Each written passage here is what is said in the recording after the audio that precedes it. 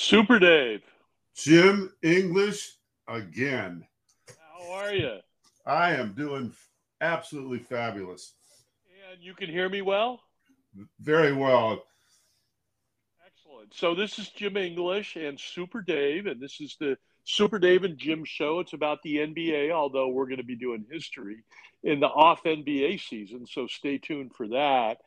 And we're going to wrap up the NBA season. And as always, we start this off with number one. Super Dave did not give himself that nickname. And number two is Super Dave is healthy. He had a little medical procedure that shows that he is doing great, and we love him, so we need him. And the third thing is we always pay a tribute to Randy Larson in the beginning of all of our podcasts. So, Dave, I'll let you chat away about Randy. You know, the best way to start about Randy Larson is the fact that without Randy Larson, Jim, this podcast would not be here, and I wouldn't even know you, Jim, because that's how we met, is through our mutual association with Randy Larson. First and foremost as a basketball player, but ultimately as such a good friend. And you know what, Jim? We have a lot of friends in common that know Randy Larson, and a lot of them do listen to our podcast. And it's a fact that we all share. You know, and at different times we were friends with Randy. I spanned 50 years from him with him from 1970 to 2020, and you know at all those different times we all have the same opinion about Randy. He's somebody that's a void in our life without him because he was so special. And you can't say that about a lot of people, Jim. There's great basketball players and athletes that you played with, and great friends and interesting characters and people that have a charisma about them. There's all manner, but Randy had it all. He had all those elements, and that's why he's missed so much, and that's why it was your idea to dedicate this podcast to him, and that's how you and I got to know each other. And now that we see this mutual love we not only have for Randy but for basketball, and now we're segueing eventually into history. It's a great association. It's a great way to kick off our podcast. Every week we do this, and it was a wonderful season. It's been a wonderful relationship with Randy, and now with you, Jim. Well, thank you, Super Dave. And you're right, is that Randy precipitated a lot of relationships. And there's lots of people like you that I wouldn't know and wouldn't have the close association if it wasn't for Randy. And Randy has touched us all. One thing I don't know, did I ever bring up? He was my roommate. Did I ever tell you about his cooking prowess? Yes, you have. You've mentioned it actually multiple times, and it's something I didn't know because I wasn't in that kind of relationship. Mine was mostly on the basketball segue, but yeah, no, you told me about that, and there's just all kinds of stories about Jim and his cooking, and about Randy and his cooking and his drinking, and et cetera, et cetera. Yes, he was a fine man, and we have a tribute to Randy every year. We're going to have it. Last year, he paid for it out of it's like a wake, and it was not like a wake; it was a wake, and it was great seeing people we hadn't seen in. I There were people I hadn't seen in 20 years. We got to rekindle old friendships, and it was a really nice thing. And there were probably what 75 people there, Oh, it something was a like that. big turnout. And you're right. We saw people we hadn't seen, and I'm trying to remember his name now. Is one of the guards of one of our championship basketball teams, and I didn't even realize until almost halfway through the celebration there that he was the guy that led our team to our championship game along with Randy. It's just great to share those memories, and we're doing it again August 20th this year in Manhattan Beach. Yes, and we encourage anybody to stop by. It is a no host bar. I'm sure there'll be food, there'll be lots of stories, there'll be lots of basketball, and it'll be a great time, guaranteed. And we'll also be talking about John Strait, who also passed away in the last year or two, who was a really great basketball player who left two brothers that you and I are close to, Tim and John Strait. So And they might meet Jim English and Super Dave too. I'm sure they will. And it'll be a great time, and we encourage everybody to come. And Randy, I know you're listening to us. We love you and we miss you. So, Super Dave, where do you want to start? We're gonna talk about the the NBA season. Disappointments, some things that really went well, like Super Dave, for example. Your prediction about 3 months in, when it looked really dismal for the Warriors, you picked them to win it all. I guess that's a great place to start. What are your thoughts about the Warriors? Well, on full disclosure, our last couple of podcasts and talking about the final series as they went down the wire with the Boston Celtics, I was questioning, my prediction because it looked to me like Steve Kerr was, kind of had a blind spot for Draymond Green and some of the substitution he was doing, but it kind of proves what a great coach he is, and that we don't know squat when it's compared to the NBA hierarchy, because it turned out that Green turned it on the last two games and really brought the Warriors over the finish line, much like he's done for many years. We can see his skills diminishing as the seasons progress, and it was pretty obvious at certain points near the end of the season and in the playoffs that he wasn't himself. But the overall chemistry and the composition of the roster of the Golden State Warriors ultimately, paid off, and Steve Kerr did make the right moves, and that really, really good Boston team with a great defense was compromised, I think, by just superior chemistry and a little bit talent. I don't think they were that much better player for player than the Celtics, but I think they did have a better mix. And we had talked about, I really knew they had the better weapons offensively, shooting wise, and that ultimately proved the difference, I think, because the Celtics just didn't have enough firepower coming down the stretch, Jim. Yes, I mean, there's a couple of things that we had a podcast after game 3, and it looked like the Celtics were going to win it because they were up 2-1 at that point, I believe. And no, I'm sorry, I stand corrected. Game 4, and it looked like Draymond was more worried and concerned about being disruptive, about getting in people's head, rather than playing defense and being efficient offensively, and also being the facilitator. And even though he never backed down, it looked like his primary focus prior to game 4 was disruption. Post game 4, he was trying to just improve and contribute and run the offense, Super Dave. That's what I saw. Well, and he was absolutely afraid to shoot. He had missed his first 12 3-point shots, so he was absolutely an anchor on the offense. He wasn't rebounding. I saw, and I don't know if it was very early in the series, game 2 or 3 or so. A lot of rebounds that normally he would not only jump higher, but he would clear up. As players ourselves, Jim, one of the keys to rebounding is screening out, and he has the body that usually takes up the space, but he wasn't doing that. And I saw a lot of offensive rebounds by the Celtics that were a great deal to do with Green and what he was not doing.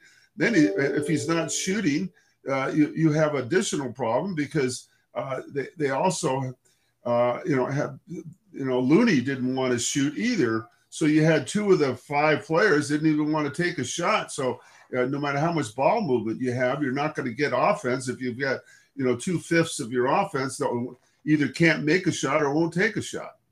Yeah, and That's so he stepped up. That was a big key in the last two games Oh, when they won it. huge, and it just shows how cohesive and what a leader he always was for that team. And we know about Curry, and of course Thompson wasn't 100%, but he still had enough. But Andrew Wiggins was just amazing in the playoffs. Phenomenal. Defense, and consistent. He was consistent. He's always consistent in terms of his offensive and rebounding contributions. What I thought was superlative was his defense on Tatum. And Tatum is only 24 years old, and I hear the media debating, is he a superstar or just an all-star? Well, I think that in this series, he was just an all-star. And a big part of that reason is because of the way Andrew Wiggins was guarding him. And he played so well. And what was it? He got 16 rebounds in game 5 and was just so tough defensively. And here's what I saw happening, and I like your comment. This is kind of what I noticed, is that none of the games were close. I mean, none of them were nail biters. None of them came down to somebody making a clutch shot in the last minute. Now there were times during the games where they were, where clutch shots were made. One that comes to mind is Jordan Poole at the end of the third quarter, and one at the end of halftime where he hit those long shots. But what happened, what I saw is in the blowouts, I saw one of two things happening. I saw really good step up by the role players in Boston. The Derek Whites, the Horfords, Marcus Smart, if you want to call him a role player. When they won, the role players were hot when Boston won. Now, when Golden State won, it was like they were running downhill. They just were such an offensive barrage, and everybody, all their core was playing well and hitting their shots. So I see it came down to really Boston's role players continue dominating, or was the Golden State Warriors downhill, style of basketball, hitting threes in bunches? What was going to happen? And that's what I saw. Yeah, I think that was a real key in the fact that the stars were. What happened is the Golden State Warriors defense kind of outshined Boston because there was that the way they guarded Tatum and what's their other star? Jaylen Brown. Brown. Yeah, that sort of threw the kind of put the baton and the ball in the court of the backups, and at times they did show that they could carry the load, but you can't do that for the duration of a 7-game series. Yeah, I hate to see. Well, first of all, I can't stand Boston, even though I like this team. I like this culture. I'm psychologically scarred forever because of Red Auerbach and his damn cigar. Understood. So I like the fact that Golden State beat Boston. But what was kind of sad to me is that Jason Tatum was really their only ball distributor. He led them in assists. And, I think going forward, what they need is a really good ball distributor. And a couple of free agents that kind of caught my eye is, what do you think about Ricky Rubio signing with Boston? I think that would be a strong move because Rubio is really coming into his own now. And I never really thought of Smart, Marcus Smart as a point guard. I mean, they call him that, but he's not really a point guard. Do you think? No, I don't think so. And it's so valuable right now to guard wings, and defensively, he's on the wing. He shouldn't be guarding a point. And I think Ricky Rubio, and also too is Ricky Rubio is not a great defensive player, but he is really good offensively. He's really clever ball handler, and I like the way he passes. He's kind of a poor man's Earl the Pearl Monroe, if you will, because he's light on his feet and his passing. So I could see him going there because do you agree that Boston needs another facilitator? Oh, definitely, and Rubio would be ideal. That's a mix that really works because that would then enable Smart to be a little bit more maneuverable and not have that responsibility. That gives them kind of coverage of the whole court. And what's kind of interesting now, Jim, in the NBA, like you were saying about the swingmen and so many teams, playing without bigs. I think they can go too far. It's like the pendulum can swing just so far in one direction, then it's got to come back.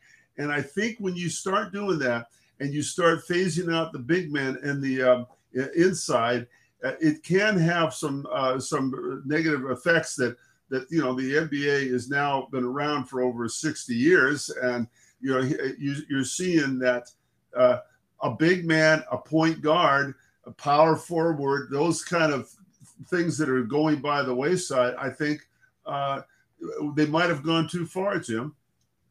Well, and it's interesting that you say that. So what I did is because you said that in one of our first podcasts. Oh, did I? Well, yeah, you were right. Because what you were saying is, the current trend in the NBA is almost positionless. You kind of need a facilitator like a point guard, and you kind of need a big man or a big man by committee. And so I took a look. So what you're looking at are people that can guard all sorts of positions. That can bar. The ideal defensive player now, who is one of the biggest head cases, is Ben Simmons, who can guard a point guard and guard a center.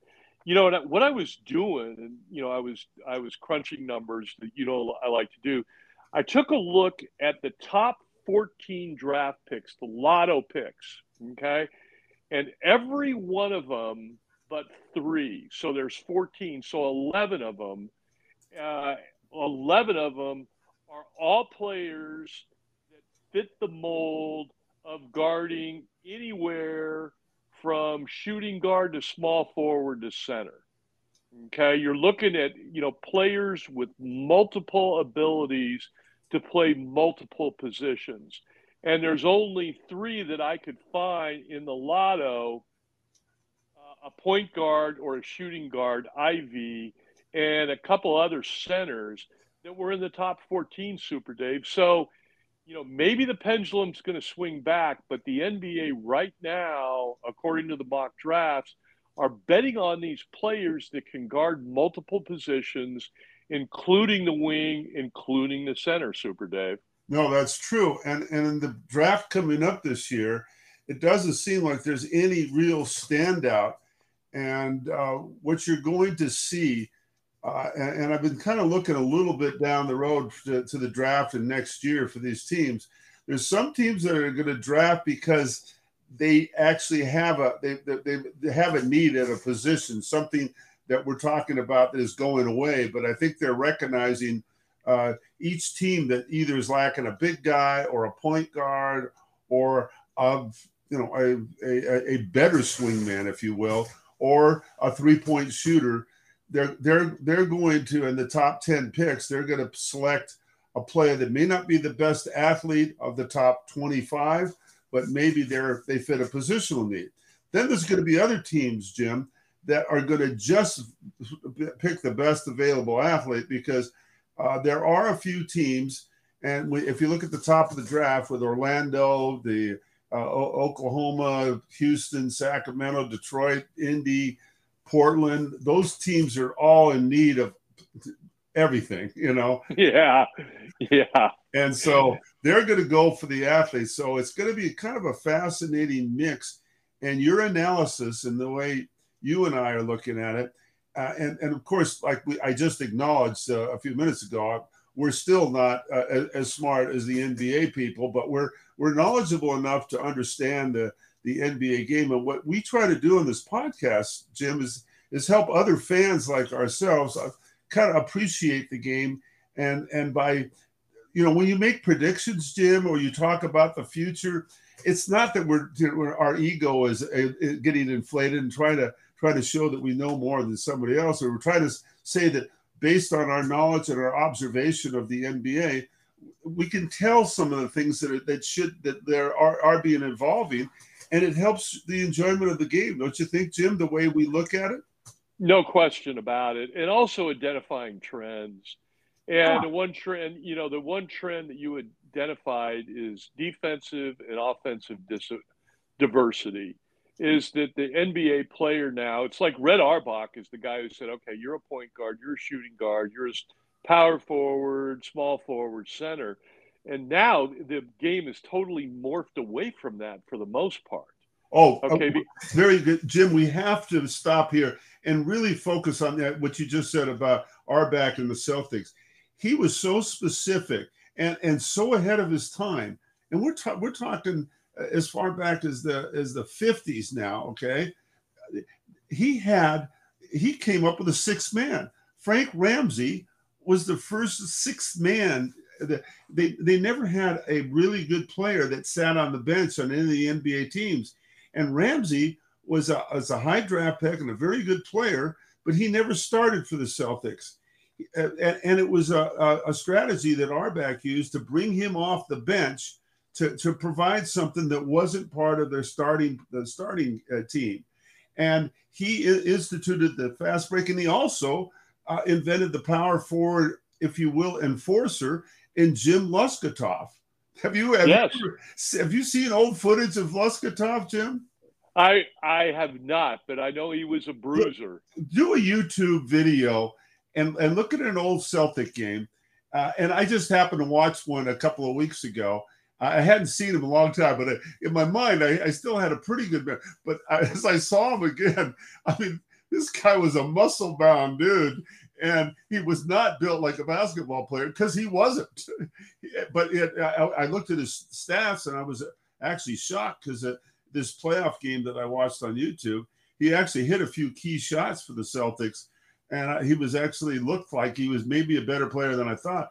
But he was purely there to come into the game and stop somebody in their tracks and to enforce whatever the Celtics wanted to do. So Auerbach was brilliant in that, and that is what developed into the positional distinctions. Bob Cousy became the prototype point guard when a lot of the teams just had two guards out there. We have a point guard, a shooting guard, a shooting forward, a power forward, and a big guy, and Bill Russell, and the sixth man off the bench. So Auerbach instituted all that, and it eventually evolved into those positions. And now in the last 10, 15 years, it's gone away from that. And I think what we're talking about today is it's really kind of the nuances are very minor here, but I think they're going to get back to a little bit more positional. That's my theory. Well, for once we disagree. Okay. Because what I see this trend going, and I think it'll be, it'll be point guard. Either point guards will be like Ja Morant and Trae Young, and apparently this Ivy coming out of Purdue is of the same caliber. He's a gunner, a distributor, a shooter, as opposed to he's like a combination of the shooting and point guards. And then I also see, based on the draft of this year and last year, are all these players are just playing multiple positions. Even though Chet Holmgren, who is the guy from Gonzaga, from the Zags, he is 7'1" and 190, but he brings the ball up, he covers the perimeter, and all the other players for the most part are these diverse offensive and defensive players that can play multiple positions. And I see the trend continuing, but we shall see, Super Dave. We shall see. Well, I'm not saying the trend is not going to continue. Let me make that clear. What I'm saying is that I think they've gone a little too far, and a few teams are going to. And you came up with the Rubio idea because Marcus Smart, in my opinion, was a round peg trying to be forced into a square hole. You know, he's not the point guard that Rubio is, and if you would put Rubio on that team and keep Smart, I think you would see a whole different Celtic offense. Well, you got to know when to hold them and know when to fold them, huh? Yeah, that's my cell phone ring. Yeah, I think that you're right that there's, as far as that goes, there I are am teams. about 35% of the time right. That's good. Good analysis, Jim. No, it's more. But you're correct about certain teams like Boston. They need a distributor. Okay, and you know who else is actually a free agent who might fit in well is Tyus Jones, who's a free agent this year, and he's a good distributor, plays good defense. I think they're going to have to move away from Pritchard. As much as I like Pritchard, a Pac 12 player, played at Oregon, he's missing the big shots and he's a defensive liability. Yes, but once again, it's just a subtle difference. But like I said, you brought up the Rubio point, and that's what I'm saying is there. Yeah, there's going to be always. It's not going to go back to its former self, the NBA, but there's so much emphasis on swingmen because the defense, and really it's because of the defense more than the offense.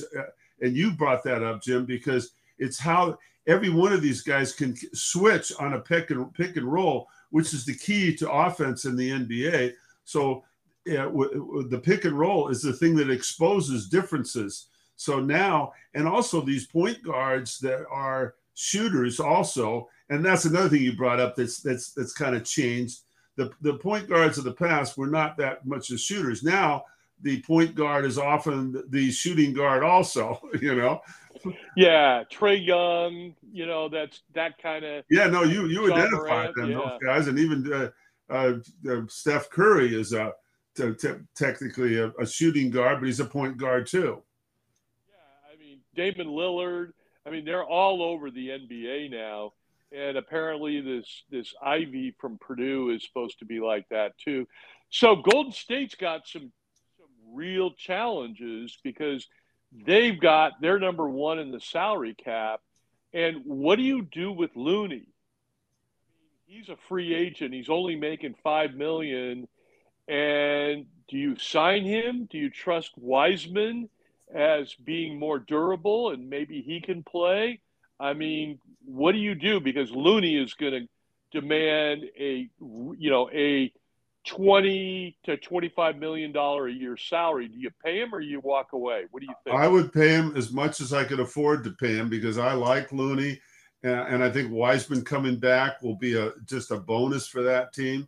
I just think that team is set for another great season next year because I think, and I'm going to make my biggest prediction right now.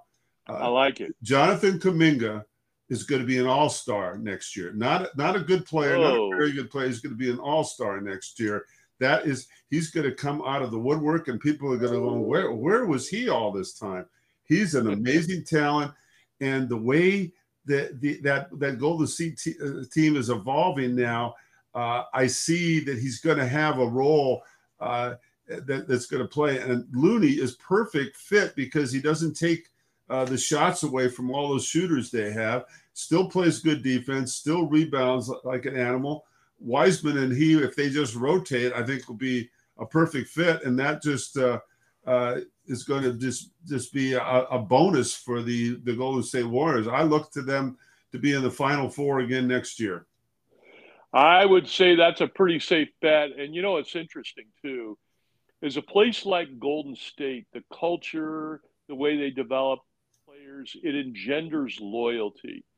And what I think is going to happen here is Looney is going to take less to stay there and to stay in Golden State rather than go to, I'll just pick a team like Cleveland or Detroit or someplace like that where he's going to toil in obscurity as opposed to staying a vital member of the wheel, a cog in the wheel of a championship pedigree team. I do believe that he stays for less money. So I got a couple of free agent questions for you here. Shoot them at me. Okay, what is Kyrie Irving going to do? Where's he going to be next year? Oh, that is impossible to tell because the reason that's hard to tell is that he was phenomenal when he played for the Nets this year. Okay. He has lost nothing. In fact, he may be at the top of his game, actually, and he's a guy that shoots a lot. That isn't really a ball hog necessarily, even with Durant on the team. So he's a phenomenal talent, but he's a pain in the ass. Okay. And as a pain in the ass, you don't know, you kind of exclude a few teams that he might look at or that you would think traditionally might be looking at him in a free agency. And the Nets themselves, you always accent your points with these great words that really synthesize loyalty. Loyalty is something that Kyrie Irving does not have, and he hasn't proved historically that he's had that in his career. And so, why do you want to keep somebody that's not loyal to your team? Well, because they're such a great player. Well, that dilemma makes it unpredictable. And so to try to answer your question with anything that makes any sense, I can't do it because he brings so much baggage with him wherever he goes. But additionally, so much talent, he could end up anywhere, really. Yeah, so it's interesting because he's got a player option of, I believe it's $36 million. Okay, which is a lot of money. I mean, there is no question about it. You and I don't even make that much. Yeah, we don't. But here's the deal: it's a player option. So if he opts out, do you think anybody is going to pay him more than that $35 million? I just don't see it because of the baggage. That's the problem, and he's brought that on himself. But it's always interesting to watch the management of professional sports teams because there's so much money at stake. There's so much, and you have to make that determination whether you're going to have somebody part of your organization that really doesn't fit personality-wise or ethically. In tune with your goals and concepts and the policies that have built your organization, but yet you admire their talent and have to decide whether putting that much talent that has that much baggage is worth the price. And so, as far as us standing on the sideline, Jim, I just there's certain players like that I can't even begin to imagine where they might go. And I don't even like that speculation because I just like watching it unfold. And I will react when he goes somewhere, but beforehand, it's all just smoke screens. Yeah, and it kind of depends on, frankly, how delusional he is, because I don't think anybody's going to pay him any more than his 36 million, which is his player option. But he may not think that. I mean, he's flaky and he's elusive, and you don't know what he's thinking. So it'll be interesting to see where he is. Now, one rumor that really, really interests me is Bradley Beal to Miami. What do you think about that? There's strong rumors to that effect. And by the way, Miami is the only team. I checked out the salary caps this morning, and they're like ninth. They have spent they have the ninth most money to spend, and they're the only contender that's got any money at all. All the others are, Golden State, all of them, all the, everybody but Memphis. Memphis has actually got money too, but they've got room for Bradley Beal to pay if they wanted to. So Bradley Beal to Miami, or is Bradley going to be Beal going to stay loyal to DC? Any thoughts on that? Well, the only thoughts I would have is I don't have any idea of his loyalty to Washington, but I do see an interesting mix in Miami. It was kind of confusing near the end of the season and in the playoffs that Tyler Hero all of a sudden fell out of favor. He looked like an up and coming star. And then they put him on the bench for a while. And Kyle Lowry is somebody I've always respected, and thought that he was going to be a great key to Miami, maybe making it all the way to the finals. And then he sort of had some down games. So if you were to add Beal to that mix, that would be a rotation that might get the most out of all of them. But then you got Butler that has to factor in there somehow. So I don't know if they'd have enough basketballs if they added Beal. That's an interesting question. I think that the Butler, Jimmy Buckets, will do whatever he has to do to win. And if he's going to pass to Bradley Beal, and Bradley Beal is going to score 30, because, Bradley Beal can score 30 for an NBA season. He's one of those rare players that can actually put up numbers like that in the right environment. And I also see Bradley Beal working out well in terms of culture, in terms of hard work, in terms of intensity, in terms of commitment. If they can pull it off, boy, I really like that, because they just needed somebody. It came down to them and Boston they lost the seventh game. And it comes down to just that narrow of a margin. One player like that can really tip the scale, Super Dave. Well, it came down to that one shot of the guy you just mentioned, Jimmy Butler. That pull-up three, if that goes down, we could have seen a different outcome to the final series. So, and you made another good point about Butler. He is a kind of winner. I've really been impressed in the last couple of seasons with Butler. His early part of his career, that he really had that star potential, but I didn't see him fitting any of the teams that he went to. It didn't seem like he was getting the most out of his talents, and now he's emerged as a brilliant tactician on the floor and a selfless player, and just seems to have, one of the things I admire about some of the great players, Jim, is, and as a former player myself, and I always thought of my teammates, if the really good teams they know when to take a shot, when it's a good shot and when it's a bad shot. And Butler has that wonderful nuance of knowing when to take the shot, when to dish it off. And you need that. You need that sort of mentality if you're going to mix Butler with Hero and Lowry as your primary offensive weapons.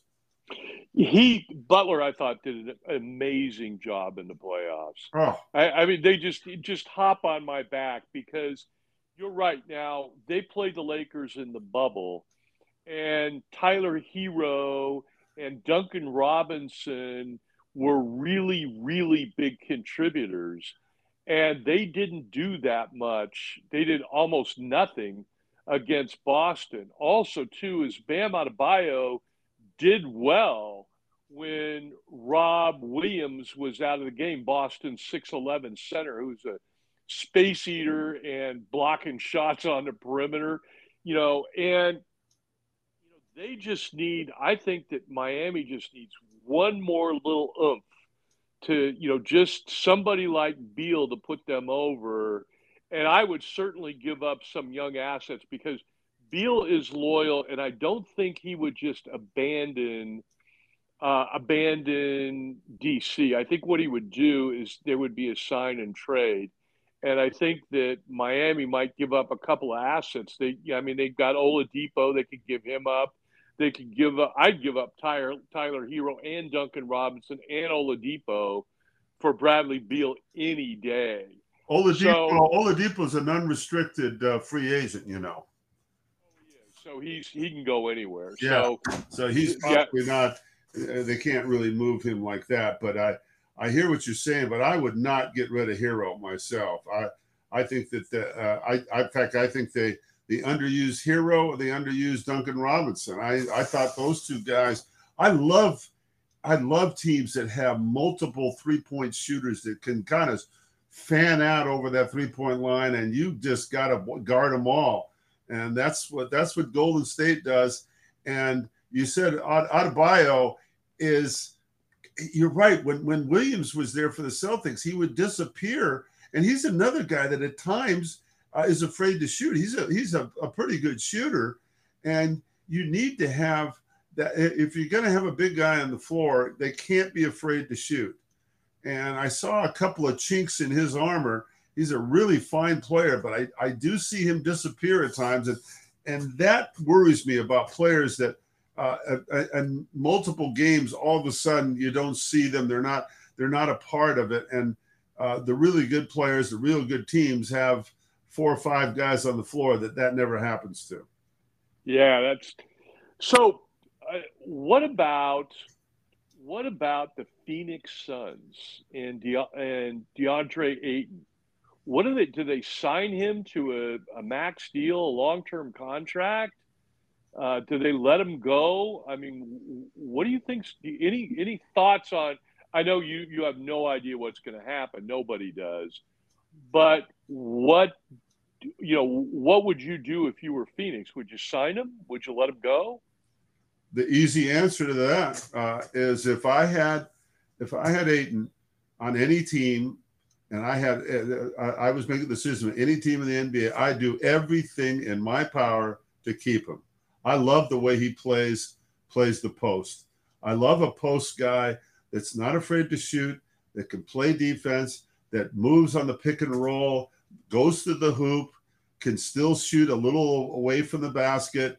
I just think he's a phenomenal athlete and an NBA player. I love that guy, and I would do everything to keep him because he seems to blend well with everybody on his team.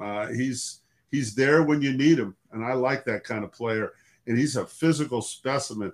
I mean, I had a certain kind of player that was hard for me to go against because I was always a skinny rail, and I had my most problem with Keith Erickson because Keith Erickson was strong and was stronger than me. I wouldn't want to go against Ayton. That guy's a monster.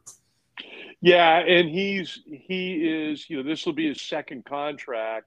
So theoretically, he's at his peak, and big men seem to peak, a little later.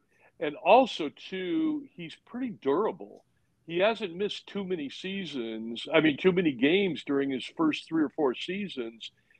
And, I've been reading about this and doing a little research for this podcast. And the prediction is he's going to leave. He's going to go somewhere else. I was shocked when I even heard the rumor, and now it seems to be getting more and more real. And I'm just thinking maybe I'm wrong. That does happen occasionally, but I don't see why he's so perfect. I don't get it. I just don't get it. And that Phoenix team is well designed, and I would not want to upset the apple cart there. Yeah, I agree, but that's not what they're saying, from the prognosis that people are given is that he's going to be gone next year. And I don't know what they're going to do in the middle there.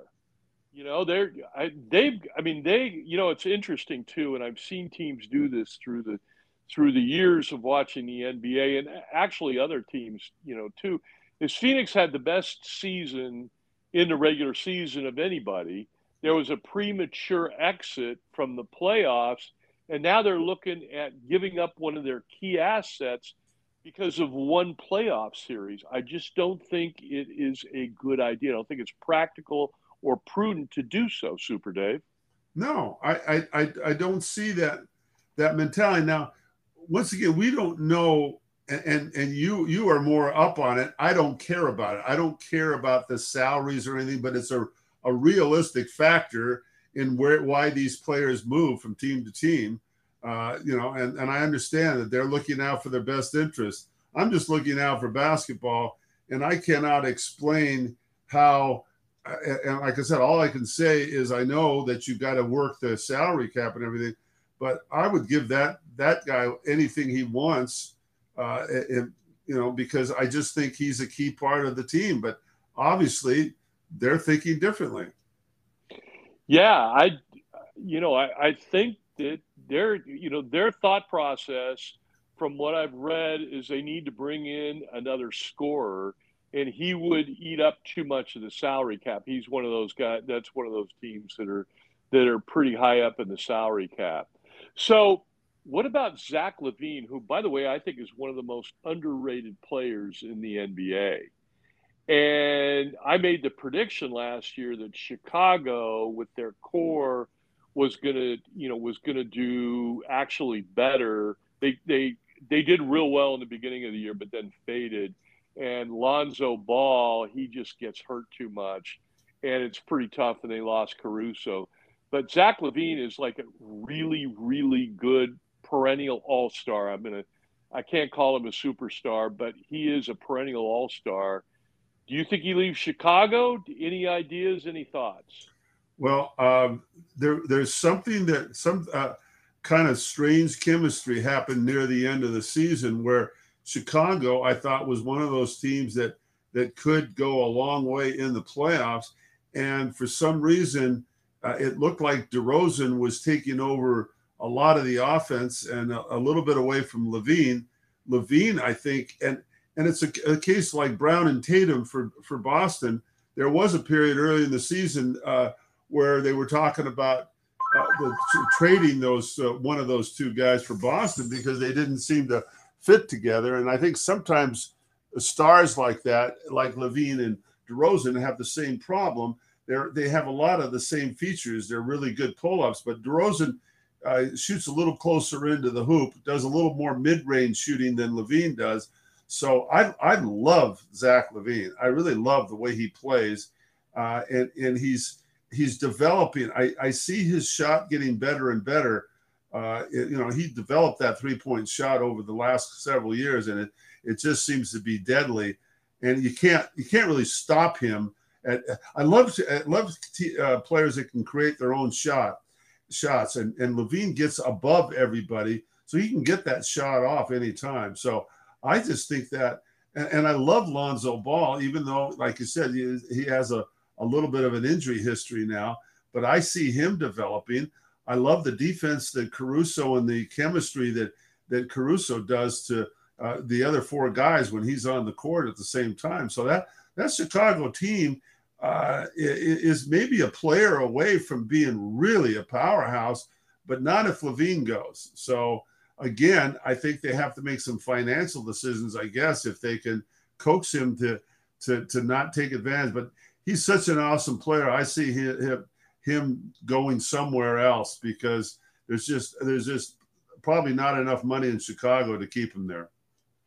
Yeah, I'm hoping he stays in Chicago. I am too. And he was part of the DeRozan, Caruso, Ball core of people, and they actually have and Vukovic, their center, is quite good too. This is a fun player to watch. Yeah, and I really like that core, and they lost a lot of chemistry when Lonzo Ball went down because Lonzo Ball, when you look at his stats, he does everything well and he contributes in every aspect of the game, and he is a stat sheet stuffer. So what he does is, he gets 6 assists and 7 rebounds and 15 points and 3 steals or 2 steals and blocks a shot, and only one or two turnovers. He does everything. He plays great defense. He's the type of player that we talk about that can, that can guard multiple people and play multiple offensive spots. He's really good downhill. He runs. So, they need to keep him healthy. When they lost him and Caruso, I think that was their season. Oh yeah, no, definitely. And another thing about Ball and that type of player I love is it's really fun to watch these young players develop because, when he came into the Lakers and his shot was just horrible. I cringed when he would take an outside shot because, as an outside shooter, there's mechanics that you very seldom see anybody, Jamal Wilkes maybe, was one of the few people that could really shoot with the most odd release I've ever seen. But Ball had that, and they somehow worked with him, or he worked on his own, developed and got his shot. And he's always, like you said, been an unselfish player, does multiple things. I love those kind of players, and I love to watch them develop over their career because it shows me, Jim, that a player that develops as they go along shows me that they're working at their game. They really care about their development, and they're doing something in the off season, something during the season to make it work. And our very first podcast last year, I remember this distinctly. You brought up the Chicago Bulls, and you and I both, for some reason, gravitate to the roster that they've put together. And so you and I both, again, have the same feeling. I'd hate to see Levine be pulled out of that mix when one more addition, if they don't lose him, would just make that a really fun team. So that's a shame if that goes the way of the dinosaur. Yeah, that I really hope he stays. Now, got to ask you, Super Dave, about the Nets. What do you think's going to happen there? The New Jersey Nets. Oh my God. I don't know. Once again, another player that's kind of a dilemma. He's not even a player I like really, but I love his basketball, is Kevin Durant. That's a guy that is very intelligent. When you hear him interviewed, he plays with he can play with superstars, with anybody. So that team, they put so many good players on that roster and were such underachievers. I frankly don't know what to think of them, Jim. Yeah, so I agree with you. Kevin Durant is going to be a top 15, maybe top 12 players of all time. And, thank God for Draymond Green pissing him off, because if he would have stayed at Golden State, they would have probably won 2 more championships. And the NBA season would be a moot point because the Golden State would win it every year when you have a shooter like Durant. And they would have won it had Durant and Thompson not got hurt when Toronto won, what was that, 2019 or 2019, I believe. And I just don't, he's a great player. He's committed, he's passionate. I really like, he's kind of aloof, but he's an excellent player, one of the best of all times. I'm just wondering about how he's going to react to Kyrie, who you never know what the hell he's going to do, nor do you know what Ben Simmons is going to do, because Ben Simmons is he is the perfect defensive player. Perfect. I don't know if you use your therapeutic couch lately, Jim, but maybe you can loan it to Ben Simmons. He needs to get on a podcast with you and tell you all his problems. I think he does. He has to pour it out to me and Ben, let's talk about it here. You're a 6'9" phenomena. You're an actual genius with the ball when you drive the lane. But there's something going on mentally with this guy that I just can't fathom. Yeah, I never felt like I had tremendous physical skills. I only, you can't coach 6'6". That's what I have. But I had to work at everything I got. I didn't have the natural talents of a Ben Simmons or a Kevin Durant, but I don't know what Simmons is pissing away his career, Jim. Yeah, well, you got a situation here where Ben Simmons might have as much natural talent as anybody who's ever played the game. Yeah. Because he doesn't sit there in the off season and work on a shot like Kevin Durant does. He doesn't do that. Right. And he loves to do, for some reason, he just does not want to learn to shoot. And I heard Reggie Miller say that he would love to work with Ben Simmons in the off season, but, he shunned him. How could Reggie Miller, who at the time had scored more 3-pointers than anybody. I mean, if they could shoot a 3-point shot, he'd be incredible. But, defensively, I mean, point guards can't blow by him, and centers can't dunk around him, and shooters can't shoot over him. He is the prototypical defensive player that the NBA demands, but he's just got a head case. He's a head case. And nobody can keep up with him up and down the court. I mean, he just flashes from one end of the court to the other. And we talked about mechanics earlier, and you're right. If Reggie Miller or any good shooting coach would get to him, he'll never be a great shooter. Okay, that doesn't happen. A guy that shoots poorly turns into a great shooter, but you can become an adequate shooter. Look at Jason. Who's the coach of Dallas? Jason. Oh, Jason Kidd. Jason Kidd. Jason Kidd was not a shooter when he came into the league. He turned out to be a good shooter, and he must have worked at it. There must have been some coaching going on with that. But he eventually, Kidd became a really. And Simmons, if he would work on his game and work on the mechanics, because his natural ability that you described is phenomenal, and that comes to the shot too. You could see the potential of it there, but you got to work on the mechanics just a little bit to make it work. And it's a very sophisticated thing. We talked about Klay Thompson, and I told you what I was seeing, why I thought his shooting dropped a little bit, because I saw him drifting a little bit, not going straight up with his shot. I think that was his problem. And so there's a mechanical, physical part to the shot. But I think Simmons still would have potential, but mentally, I just don't see any dedication to get there. I know, and that's what's amazing to me is a couple of things. First of all, that Simmons has got the hand-eye coordination, because you can't dribble and pass like he does without that hand-eye coordination, number one. Number two is that, he's athletic, he's quick, he's strong. I think he works on his body.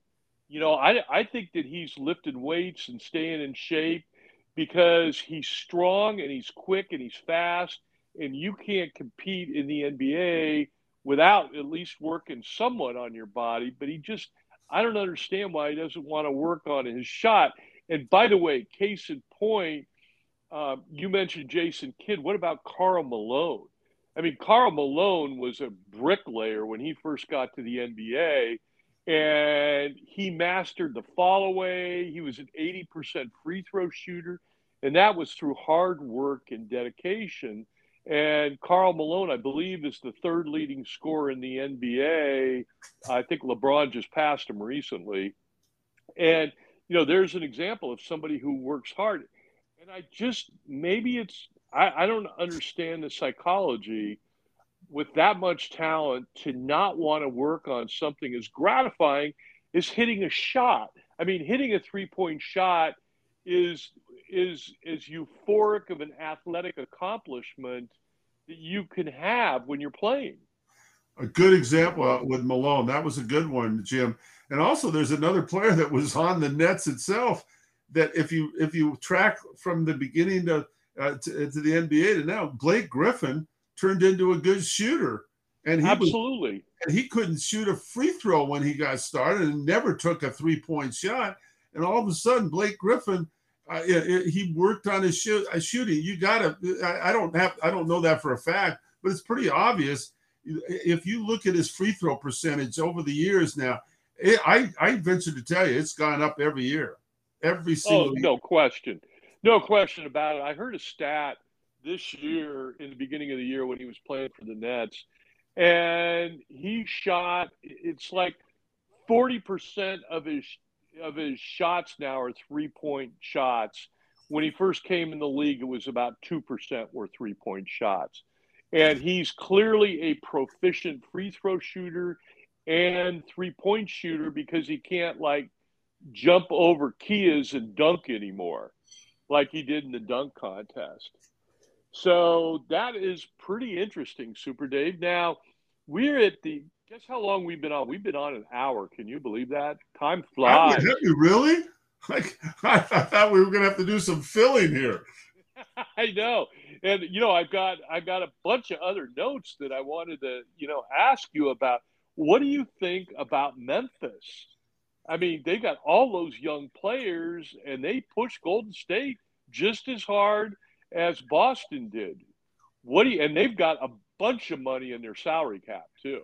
I mean, they Oh could. yeah, no, that's a very. I was hoping we could get to that New Orleans team because obviously with Ian Williamson Yeah. not playing the whole Zion Williamson not playing the whole year, that we knew that was going to really hurt that team. But what it did do for a positive, because they expect him to come back strong, is Brandon Ingram was able to emerge as a real force, an absolute animal. And I think that's going to bode well for the team because when Williamson gets back and they've got McCollum, which I thought was a great piece of the team, that team is going to really have a chance because they're loaded with talent. Yeah, it'll be interesting if, it all comes down to one simple thing. If Zion signs, can he stay healthy? Because if he can, he is a unique talent. And, his stats are he averages 25 and about 12 in games that he's played. And that included his rookie year where he was a little disoriented. The problem is he hasn't played an entire season in 3 seasons. If you add up. So if he signs and he's healthy, I see them as being a contender. They played 3 rookies in the playoffs who contributed mightily to the success, and they almost upended Phoenix. They gave Phoenix everything they could handle. So, and they've got a lot of salary cap, and they got a lot of offense. I mean, this could be a team to keep an eye on. Yeah, and they have the 8th pick in the draft. And as I said, I think the teams that pick ahead of them that pick for needs, you come to the 8th pick and they're going to get a really good player, whether they go for needs or for just best available athlete. And when you, like you just said, they came so close to the playoffs anyway, but with no Zion now back and Ingram's development, that's a team that I think is going and maybe be the most improved next year. Yeah, and McCollum, if they could bring in, and also too, you're right, and they have an opportunity now. They've got a lot of offensive firepower because you look at Zion, and you look at McCollum, and you look at Ingram. You got Mr. Mid Range, Mr. Outside, and Mr. Inside. So and also too, their center is quite good. It's a Euro, and I can't think of his name, Vassilunas, I believe, Vassilunas, and he's very Vassilunas or something. Yeah, excuse our pronunciation, but he is a very good player too. If you have Zion, when they draft, they can draft like one of these Swiss Army knife defensive players because they're going to have plenty of offense. So they can get a Swiss Army knife defensive player that can play a little bit of everything. One of these 6'10", 6'8" guys that can play wing and guard down low. Point guards won't blow by him. And there's a lot of those players coming up now. So it'll be interesting to see. What do you think about Memphis? What do you think about the Grizz? Well, I was absolutely impressed with them coming down the stretch. I had, I have to admit I didn't realize how strong a team they were until I got a chance to watch them in the playoffs and see them several times in the course of a week, and they're just loaded with talent, and I think that's a team that let's see, I think they draft near the end of the draft, so and I don't know if they've. I think one of the free agents they're losing is Kyle Anderson, but I think that's a team that's. I mean, Morant is so fun to watch. I can't take my eyes off the guy. Dazzling. Because there's certain players in the history of basketball that I've watched that I just can't wait to see them. Earl of Pearl Monroe was one. Pete Maravich was another one. Going way back, I love to watch Walter Bellamy play. There's certain guys that are just phenomenal. They may not be the best overall, but he's getting better. I'm just worried about his health because, God, he goes airborne in the lane so much, Jim, that I worry about him crashing down. He is just like Top Gun Maverick. Yeah, and I think that he's got a really good supporting cast with Brooks and Bain, Jaren Jackson third. He's a really, really good center. Melton, I mean, they're loaded, and they have a ton of money in the salary cap, a ton. So they could potentially bring in, one of these marquee free agents or a couple of other role players that could really help them because they're good. I mean, let's face it, they gave Golden State all they could handle. Oh, for sure.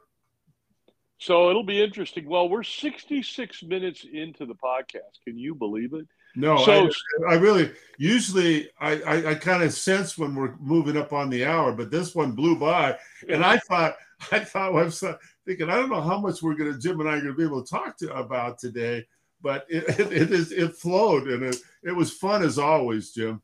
Well, thank you, Super Dave. And now, as always, you're the guest. In summation, what would you like to say about the future of the NBA, the past season?